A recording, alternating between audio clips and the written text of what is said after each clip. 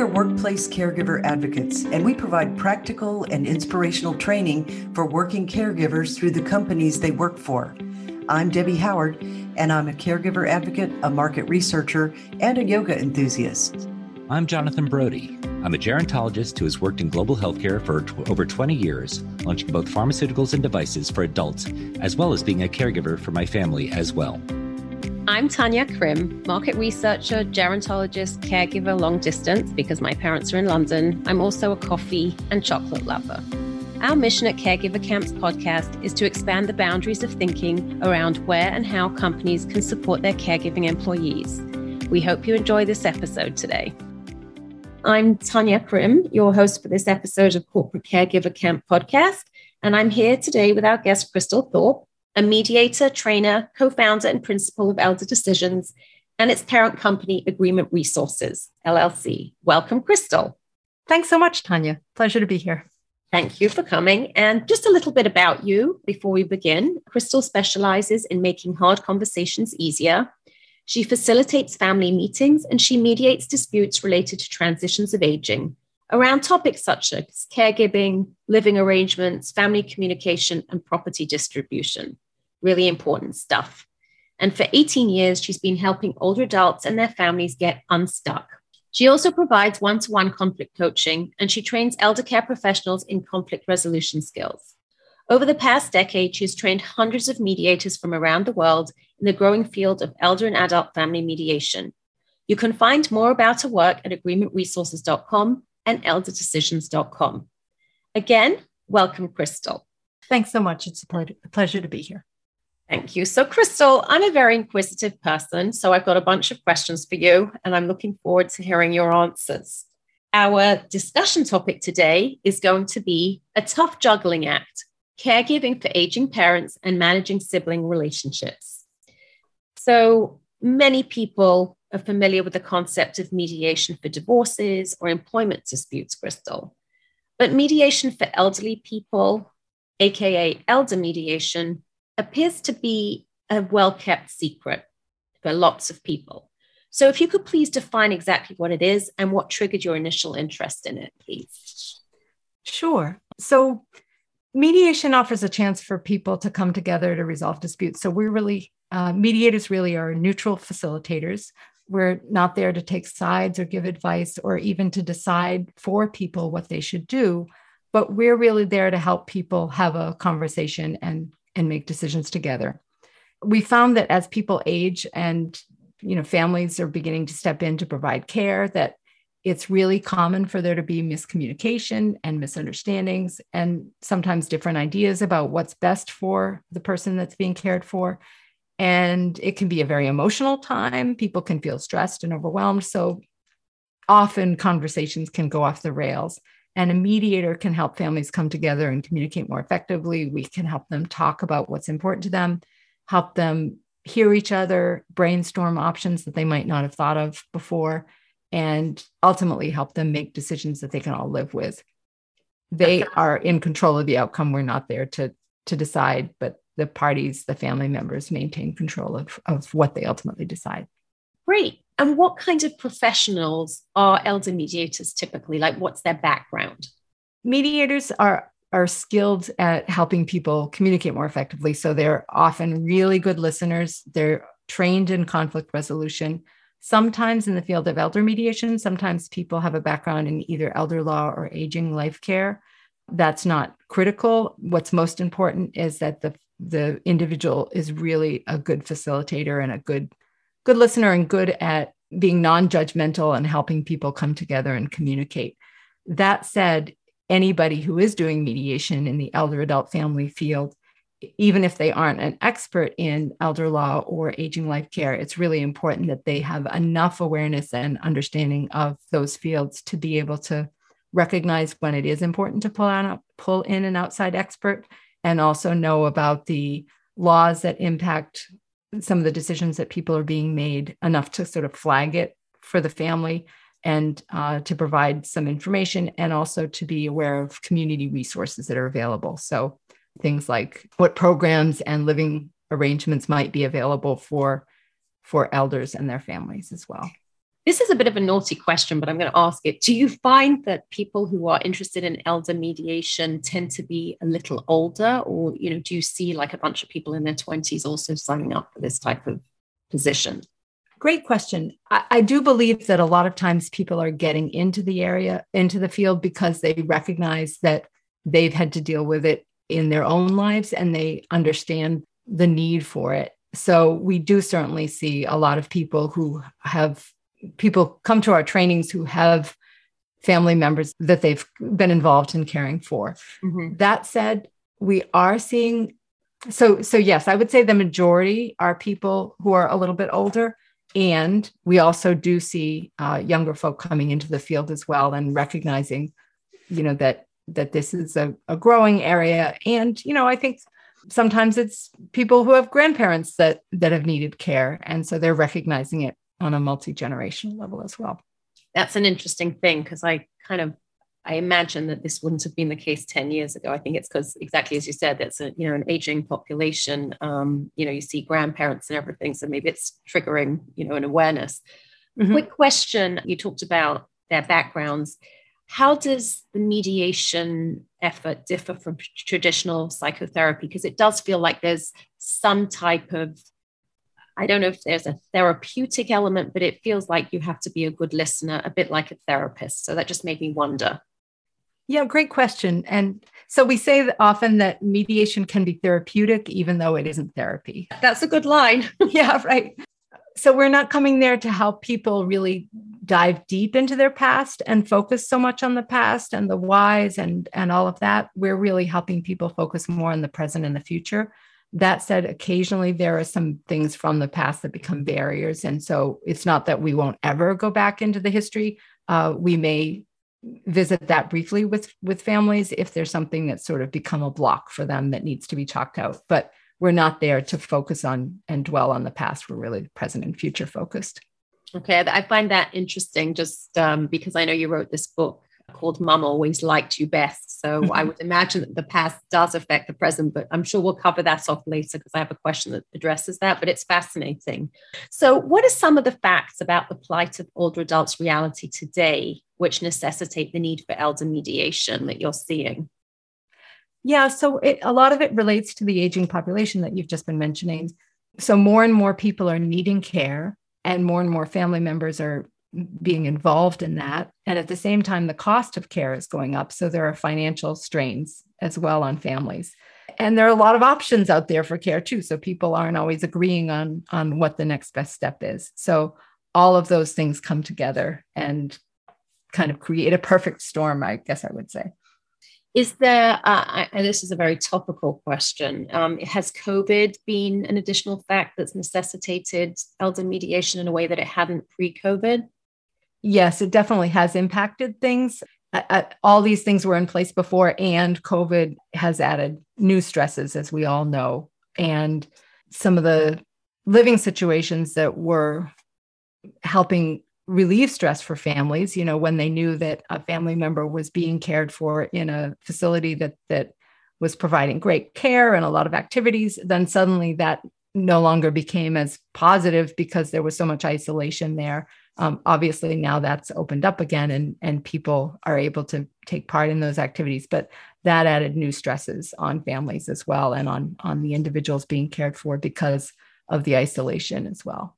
And I guess the guilt also, mm-hmm. John is going to visit mum more often, or she's in his house now. And, what about his siblings?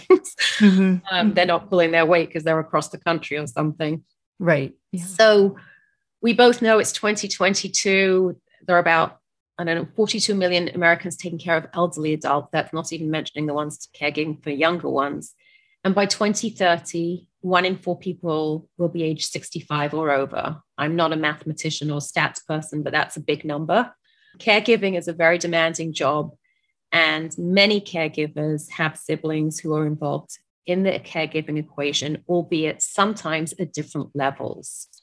So if you can talk to me a little bit, Crystal, about how this impacts, if at all, on the need for elder mediation. You mentioned the piece about different levels of care, and I think that that's something that we see a lot of. And it relates to this idea of fairness. they can start to resent the additional care, no matter, even if they deeply love their family member that they're caring for. If there's a sense of imbalance in terms of how much they are doing versus other family members, there can be a sense of resentment. And there can also be just a very practical impact on, how much that person is able to earn because they are taking time away from their job, or perhaps even full-time caring for a loved one. And while their family members may be out in the full-time workforce. And so there can be a question around fairness and how does that translate into future inheritances and all of that. So that disparity between how involved people are in the care of a loved one can really impact the relationships between family members. So a piece of research I recently came across said that 40% of adult children who cared for a parent said they had a major conflict with a sibling, a huge number, I would imagine, really consequential number.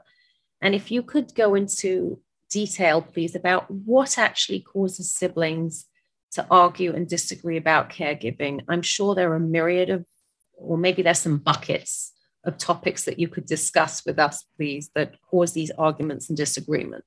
Sure. So some of it is related to just the amount of care that people are giving. And it's also, sometimes it's really hard to put yourself in somebody else's shoes. So two different family members may be doing an awful lot to contribute to the caregiving, and they may not fully appreciate what the other person is doing because they aren't doing it themselves. So they might not really see the depth of care that's being provided. Somebody might be, for instance, doing all the grocery shopping and all the maintenance on the house. Somebody else might be doing the primary physical care.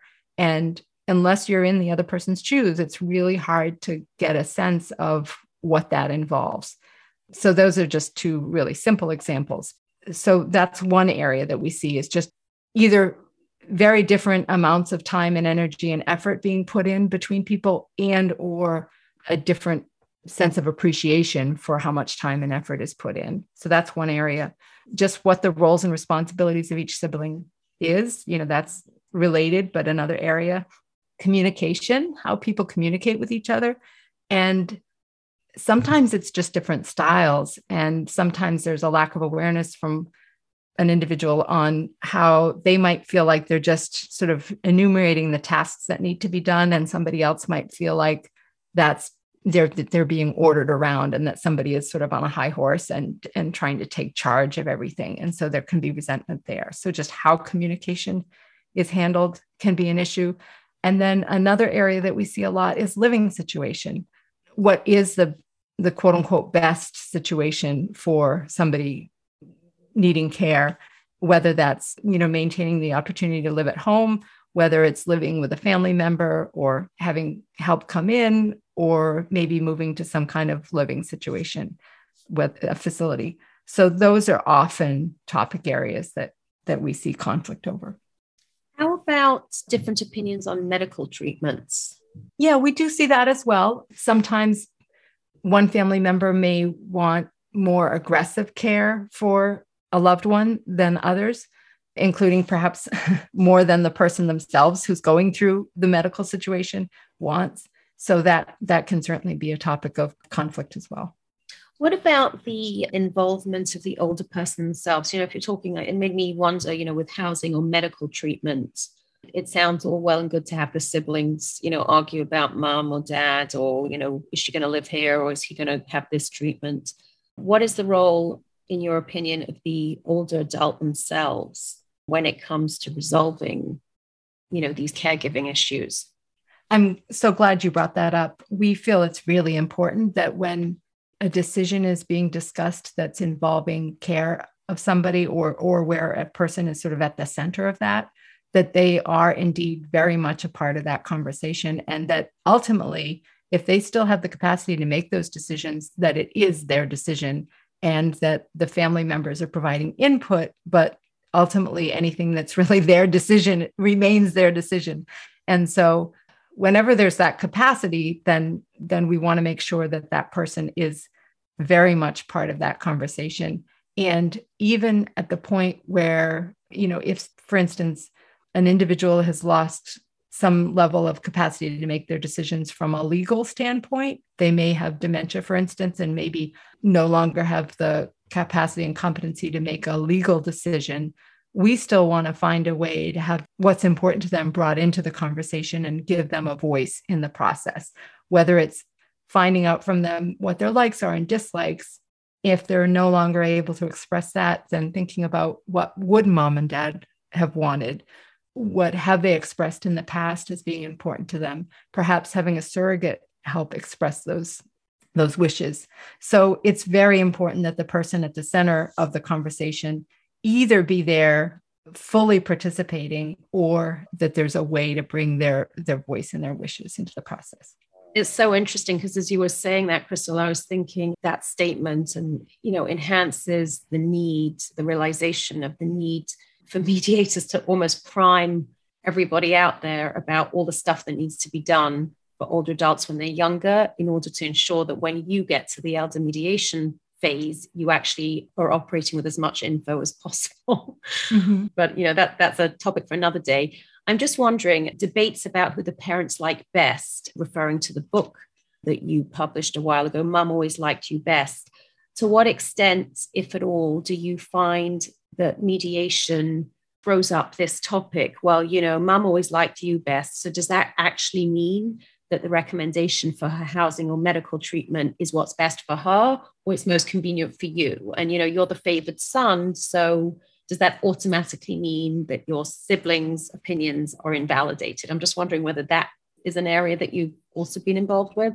So it's interesting. We're not there to help families figure that out, who was liked best or that kind of thing. And it can be a theme that people, just in the terms of family dynamics in general, the way people have communicated in the past and what their assumptions are, that kind of thing, can certainly feed into how they're going to make these decisions in the present and future going forward. If something like that is really an area where there is a lot of resentment or a lot of assumptions being made, that's where I guess the therapeutic piece can come in, that if the family wants to go there and if it feels like it would be helpful, we can help families have conversations about what some of those assumptions are and help them talk through and clarify misunderstandings, clear the air, so that they can then work more effectively together and moving forward.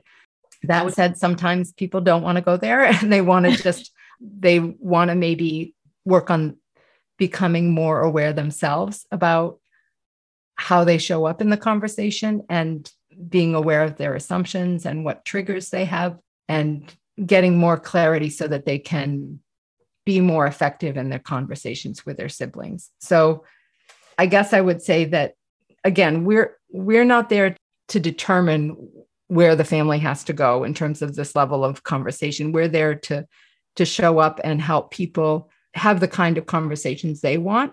And sometimes it means digging a little deeper, and sometimes it means helping individuals that are in the conversation show up more effectively.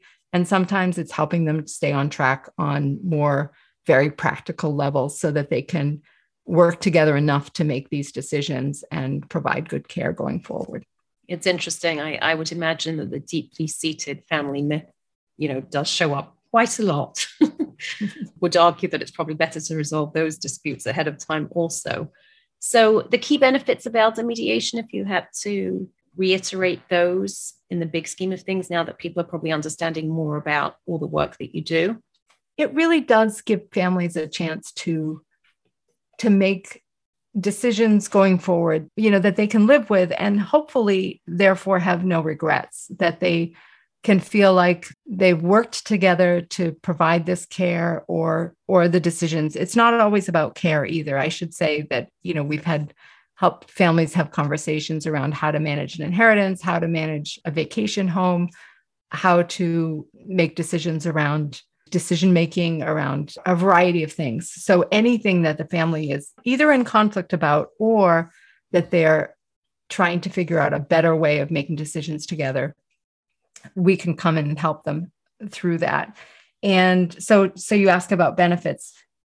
having an outside facilitator makes a huge difference to helping people be able to, partly because people tend to be a little bit more on their best behavior when somebody else is there, but just not only because of that. We can help identify where the conversations start to go off the rails, help people hear each other more effectively. Sometimes people just are so caught up in the past patterns that they aren't hearing what each other is saying.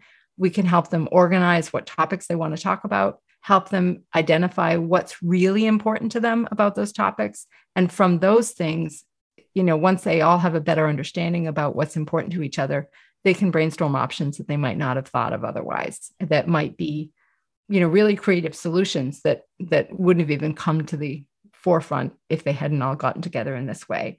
And then help them document their decisions. So as they make decisions, we can help chart what they've decided, help them think about what next steps are, and then also do some reality testing, help them think about what happens if this doesn't work out, and document next steps and who's accountable as well, along with timeframes.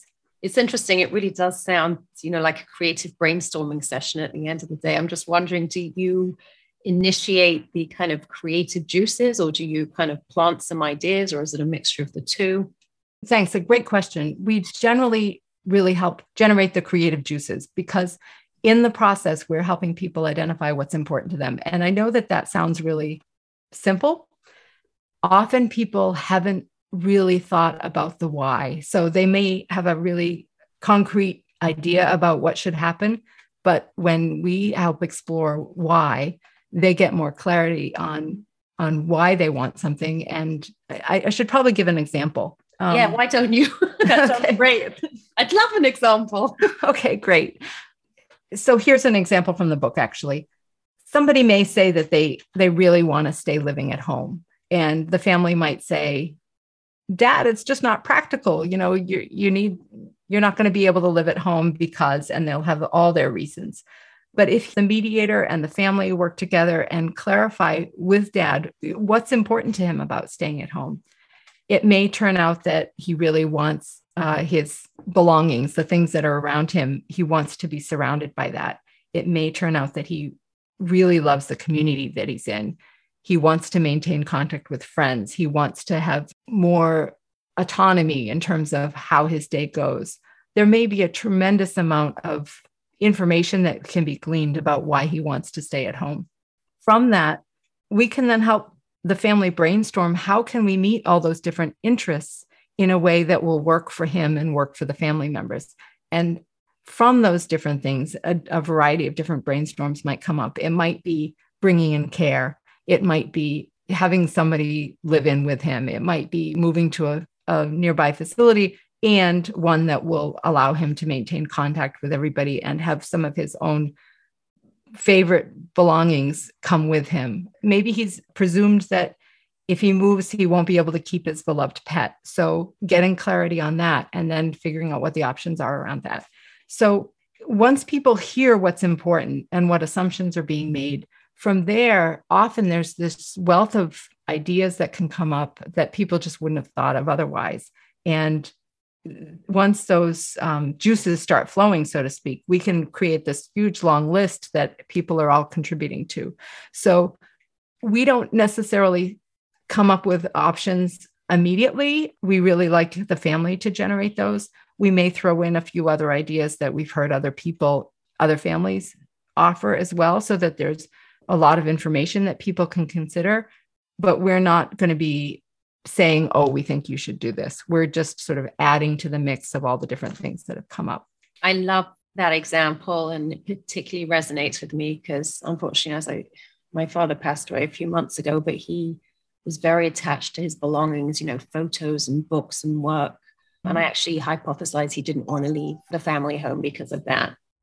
Do elder mediators ever address conflicts with siblings who each have caregiving roles but are geographically distant? I'm interested in how that works just quickly. My sister and I live in New Jersey. My brother lives abroad and my mother moved close to him. So that's something that is, top of mind as we navigate the various lanes that we're in. Absolutely. I guess you mentioned COVID earlier. One of the benefits isn't the right word, because obviously we would all wish that we never had to have gone through this whole thing with COVID. I won't get sidetracked on that, but obviously that if this had all never happened, we would all be much better off. Yeah. And through what we've all had to learn with the pandemic, people are much more comfortable with Zoom. We've been using Zoom since about 2015 for families where there has been geographic disparity. And now everyone seems to be much more comfortable with it. So, wow, I didn't know. That's pretty impressive since 2015. Woo. Yes. Yeah. Love it. Yeah. And so you mentioned about caregiving roles and the fact that families can come together and communicate so much more easily now with this technology and be comfortable with it is a huge benefit that families can take advantage of. And it does add stress to families, as you say, if families are geographically dispersed and someone needs care. So yes, I mean, that is a contributing factor in some of the conflict. And fortunately, some of the technology and the resources that are available mean that there are more options nowadays than there used to be for families to deal with some of these issues. That's great. Jumping on your COVID reference, it certainly, COVID has revealed a lot about people. And for many people, I think it's reinforced that we don't all have the same situations and that lives can be super complicated. How do you feel that it has shone a light on the need to adjust elder mediation, as this is likely to benefit individuals? I think that what we've just talked about in terms of the ability for people to connect across differences has certainly been something that's come to light more with COVID. And I think people's recognition that connection is so important, that has certainly shifted, and people's priorities. So all of those things, I think, have been impacted as a result. I think we've also had to work that much harder, all of us as a culture and a community, to make sure that the elder's voice is, or the older person's voice is, brought into the process. With technology, it's more possible for that to happen. And sometimes there's nothing like being there in person with people. So how can we find ways, if we are stuck with just using Zoom, for instance, how can we find ways to make that more comfortable for people who might not be as comfortable with that? You know, how can we set a setting so that they have somebody, a support person that can help get them on and set the tone and be comfortable, and then also provide privacy so that they can have some time one-on-one with a mediator and be able to speak unencumbered by what they think everyone else is going to think, and be able to really have some of that one-on-one time. I will just say that when an older person is involved prior to the pandemic, and now that things are opening up a little bit more, whenever possible, we do try to do that conversation with the older person in person, because there's so much more that we can see and they can see with the body language. So we still try to do that in person if possible and if it's safe. And we've learned, and they've learned, that Zoom can still be very effective in that regard as well. It's very interesting that you said that. I would hypothesize as well that for really skilled interviewers, even Zoom can be well managed, and, physical, body language as well as, facial expressions, very, very well read. And, just an aside very quickly, I actually interviewed my late father on Zoom for many months. I wrote his life story because I do legacy storytelling. And it was interesting because I actually was able to see his mood, gauge his mood and his, level of physical wellness by watching and kind of checking in with him. So that's an additional thing apart from mediation. It's actually an interesting way to gauge somebody's, physical and emotional well-being for older people, which is probably an additional secondary benefit for us, an astute mediator. Just to wrap up, I'm just wondering, what are the things that we can do to encourage people to pursue elder mediation in order to enhance effective communication between sibling caregivers? You mentioned that COVID has really thrust communication and connection into the limelight, which I totally agree with. So what can be done? I'd say a few things. And thank you for the question. I think part of it is spreading the word about the value and the benefit of elder adult family mediation. I've been talking a lot today more about the dispute end of things, when there's miscommunication, misunderstandings. Often families can benefit from elder adult family mediation or facilitation proactively so that they can start to have a conversation before there's a crisis, before there's disagreement, help open up the communication around what people's wishes are. And sometimes that just feels scary for whatever reason to have with family members. So to start to have the conversation saying, things are good now, and we want to make sure they continue that way, and that we fully understand what each person's wishes are and how we might address this going forward. So let's have a proactive family meeting to start to address that conversation. So an outside facilitator can do that as well. So one is just spreading the word that the possibility is there and that the field is there to help people, whether in crisis or not. Number two, I guess, would be thinking about mediation and facilitation as a proactive, positive thing that doesn't have stigma attached and is just something that can help families make these decisions and work together more productively going forward. Because often family members that really love each other and they want what's best for each other and their family members, and they just get stuck. And so having somebody help them get through those conversations so that they get unstuck and move forward. And hopefully the mediators are working themselves out of a job and they can continue those conversations going forward on their own. So that's part two. And then as I was thinking about what might be a helpful message today, knowing that you're working with corporations and employees, caregiving can be a huge distraction from the day-to-day work that people have to do in their jobs.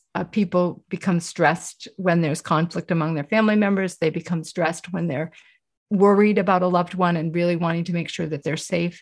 And the conflict can keep people up at night and can impact the rest of their lives.